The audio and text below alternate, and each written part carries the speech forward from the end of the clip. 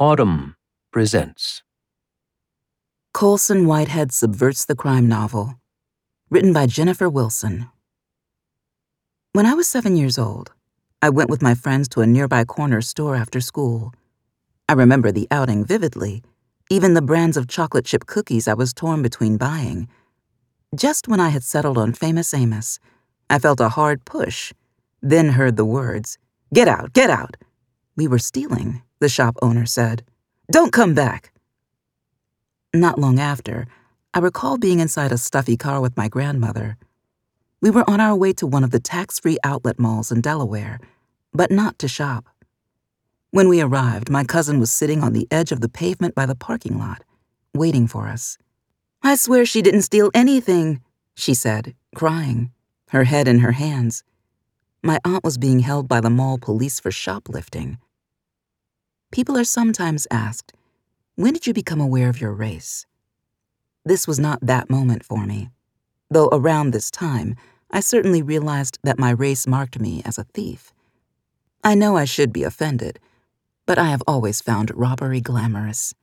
In a kind of defiance, I have preferred to associate theft with high-end getaway cars and wads of cash stuffed into suede jewelry pouches, soft to the touch.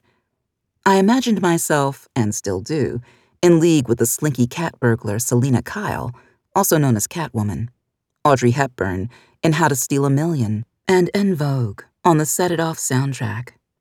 I am far from alone.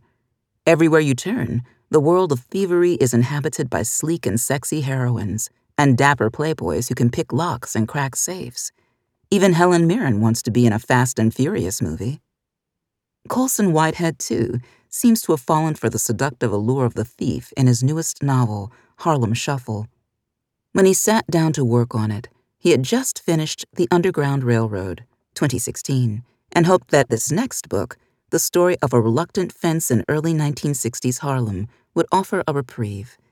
The Underground Railroad was so heavy that I thought the crime novel might be a good choice for my sanity, he told the New York Times in 2019. All that fun, however, would have to wait. Exasperated by the endless cycle of police shootings of black teenagers, Whitehead decided to pursue another idea he had been working on, a darker tale that became The Nickel Boys, 2019, a fictional account of the real-life Dozier School for Boys, a reform school in Florida whose inmates were subjected to brutal beatings, sexual abuse, and murder. Renaming it the Nickel Academy in his novel, Whitehead follows two teenage boys who hastily hatch an escape attempt. Whitehead's Harlem caper may seem a dramatic departure from its two sobering predecessors, yet in their own way, The Underground Railroad and The Nickel Boys were also crime novels, devoted, much like Harlem Shuffle, to the odyssey of the fugitive. Whitehead's latest features a young furniture dealer named Ray Carney, who is caught up in a jewel heist that forces him to wrestle with the impossible terms confronting him as a black man trying to get ahead in life. To escape his circumstances, will he fare best simply by following the straight and narrow? Is there such a thing when black shopkeepers like him cannot secure bank loans? Or should he rely on the world of criminals to get what he wants, what he needs? After all, their ends and means feel no less amoral than what he sees being practiced by businessmen and the moneyed elite. Crooked world, straight world, same rules, Ray thinks. Everybody had a handout for the envelope. Set against a backdrop of the 1964 Harlem race riots, looting, gentrification, and corrupt black capitalists, Harlem Shuffle is a story about property and the vexed relationship that African Americans have with it. Indeed, what is theft for a people who were themselves once property, stolen bodies working stolen land, as Whitehead wrote in The Underground Railroad, and for whom their very freedom was the ultimate heist? We first meet Ray Carney, the proud purveyor of Carney's Furniture on 125th Street, in 1959 during the Civil Rights Movement, but the progress he is most interested in is his own. With his name spelled out in large letters on Harlem's main thoroughfare, he feels confident that he has finally overcome his ignominious family origins. His father, Mike Carney, was a local hustler and petty thief who was gunned down by police while stealing cough syrup from a pharmacy. Early in the novel, Ray recalls being teased in school and, following his father's advice, hitting one of his bullies in the face with a pipe. He vowed at that moment, he remembers, to chart a new course. The way he saw it, living taught you that you didn't have to live the way you'd been taught to live. You came from one place, but more important was where you decided to go. His store, scrabbled together by his wits and industry, marks a new chapter for the Carney name, an honest and legitimate one, though he has just launched a gently used section full of second-hand items, some of dubious provenance. So when his cousin Freddie asks him if he can fence some stolen jewelry, Ray balks. "I sell furniture," he insists, to which Freddie, who recently brought in a gently used TV set, responds, "Please." Ray refuses to see himself as a crook. He does not traffic stolen goods so much as simply recognize a natural flow of goods in and out and through people's lives, from here to there, a churn of property. What then to make of the discovery that Ray got the money for the furniture store by finding $30,000 in cash in the spare tire of his late father's truck? The murky distinction between legality and illegality sits at the core of Harlem Shuffle. Ray encounters two paths. He can follow Freddie into further criminality or try to become an upstanding member of Harlem's black business elite. Yet the distinction between the two slowly starts to blur as Ray realizes that he may need both the scoundrels with guns and the scoundrels with business cards to get what he wants, namely an apartment on Riverside Drive. In time, his sense of right and wrong, and by extension his sense of himself as the son of Mike Carney, is upended. Is Leland, his wife's father, and one of Black Harlem's premier accountants, any less of a crook than he or Freddie is? Leland, after all, is always bragging about his collection of loopholes and dodges, about how he can get you off the hook. Ray's desire to be taken seriously as a legitimate businessman is not just about shaking off the reputation of his father. He also wants to stick his self-made success in the face of his wife's family. Owners of a townhouse on Strivers Row in Harlem and descendants of Seneca Village, a community of black landowners in Manhattan that was raised to make Central Park, Leland and Alma Jones regard their daughter's choice of husband with a disdain that borders on shame, referring to him as some sort of rug peddler. When Freddie presents Ray with the opportunity to fence stolen articles from safe deposit boxes at the Hotel Teresa, the Waldorf of Harlem, and host to the black bourgeoisie, it feels less like robbery and more like a revenge fantasy. When he gets an opportunity to join the Dumas Club, an elite association of black businessmen that Leland belongs to, that fantasy only intensifies. A member of the club board, a well-known banker named Wilfred Duke, presses for $500, what Ray considers a sweetener, to make the deal happen. When it doesn't, a furious Ray concocts an elaborate plot involving a drug dealer, a pimp, and a crooked cop to bring down Duke, who sees nothing wrong with the transaction. It was an investment that fell through, in the eyes of a man busy at the bank, snatching back loans, foreclosing on hope. In the moral universe of Harlem Shuffle, the honest in honest work is literal. The novel privileges the perspectives of its avowed criminals, thieves, mobsters, and prostitutes, all candid about the nature of their profession, over those who have convinced themselves that their dubious machinations are ethical, which is to say bankers, real estate developers, and the suits who work to find them loopholes. When looting breaks out during the riots, Leland deplores the shiftless element that has infiltrated the more respectable student protest movement. Whitehead juxtaposes Ray's view.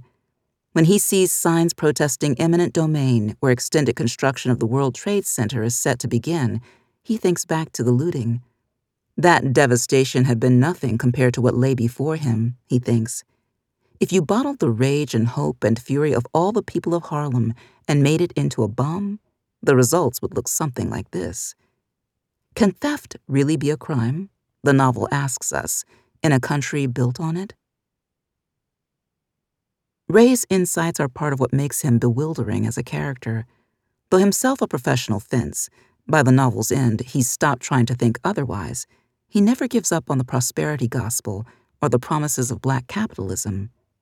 When the looting dies down, he is relieved. His primary concern isn't the fate of black teenagers like James Powell, whose shooting sparked the riots, but his business and those of his fellow black store owners. Indeed, none of the criminals whom the novel holds up as having profound moral clarity about the hypocrisy of the ruling classes shows any interest in black protest, or even black history, which feels especially significant, given Whitehead's recent dedication to the historical novel. How am I supposed to get a motherfucking sandwich with all that going on? Freddie fumes when the riots close down restaurants. The Hotel Teresa heist occurs on Juneteenth. The organizer of the robbery, a gangster named Miami Joe, doesn't know it is Juneteenth, but welcomes the coincidence, hoping someone will think it was a racially motivated hit and get thrown off the scent. Ray displays a pessimism not unlike that of Jack Turner in The Nickel Boys. Turner is the foil to Elwood Curtis, an idealistic young black man who throws himself into the civil rights movement and writes pieces about social justice for the Chicago Defender. Despite the brutal unfairness Elwood suffers, he has faith in the innate goodness of people and is convinced that if he can just get a letter to the state inspectors, they will shut down the school. Jack is incredulous. The key to in here is the same as surviving out there, Jack says. You gotta see how people act, and then you gotta figure out how to get around them like an obstacle course. Jack sees black survival as something that has to be seized when those in power are looking the other way. In short, it must be stolen. Jack and Ray both recognize justice and injustice as a false binary. Jack was sent to a reform school that was itself run by criminals, and the people who steal most brazenly from Ray do not see themselves as crooks, but as legitimate businessmen. Jack's experience turns him into a realist, not an activist. Frustratingly, Ray likewise remains a pragmatist, never fully disavowing the charms of the black bourgeoisie, a choice that is of course his right, just as it is Whitehead's to write a novel devoid of prescriptions. In fact, his refusal might even be considered radical at a moment when readers are turning to black writers for answers rather than for art. Whitehead follows in a long tradition of black writers who employ crime fiction subversively, using the genre against itself to expose the hypocrisies of the justice system, the false moral dictates set by capitalism, and the very fact that America itself was born of a theft that we are all complicit in. Indeed, what good is a standard whodunit when the answer is everyone? Walter Mosley's Easy Rawlins series, which follows a conflicted black private eye as he reluctantly works for the police, acknowledges the richness of African American life in Los Angeles, often neglected in classic LA noir stories. Pauline Hopkins, whose Hagar's Daughter, 1901, is considered one of the first works of African American detective fiction, employs the genre's devices to make a thriller out of Civil War-era black life, using passing to satisfy the trope of mistaken identity. The satirist Ishmael Reed's Mumbo Jumbo, 1972, has been called by some an anti-detective novel, in the sense that it eschews the classic figure of the white detective as empiricist, Holmes, Poirot, etc., in favor of Papa Labat, an astro-detective who conjures clues with the help of jewelry, black astrology charts, herbs, potions, candles, talismans. Harlem Shuffle strikes me as doing a bit of each of these things, and more. What we call a crime and whom we label a criminal are clearly issues very much on Whitehead's mind, and his added twist is to leave out the figure of the detective altogether. The cops are all paid off. The characters fear payback, not jail time. Some readers may find the absence of a real police presence in the novel a missed opportunity for social commentary, but others, I'm among them, can appreciate that Whitehead's omission allows the people in his book to savor the delight that transgression brings. Understanding all too well how little the world has to offer his characters, black men and women who scrounge so they can buy a piece of furniture from Ray's store on a payment plan, he cannot bring himself to deprive them of a small part in a caper. Few of his crooks get off entirely free. The gangsters and the businessmen they represent eventually come knocking. Still, many are given a brief moment to revel in the high of the heist, which is close enough. If you enjoyed this production, find the best long-form articles read aloud in the Audm app, available now for iPhone and Android.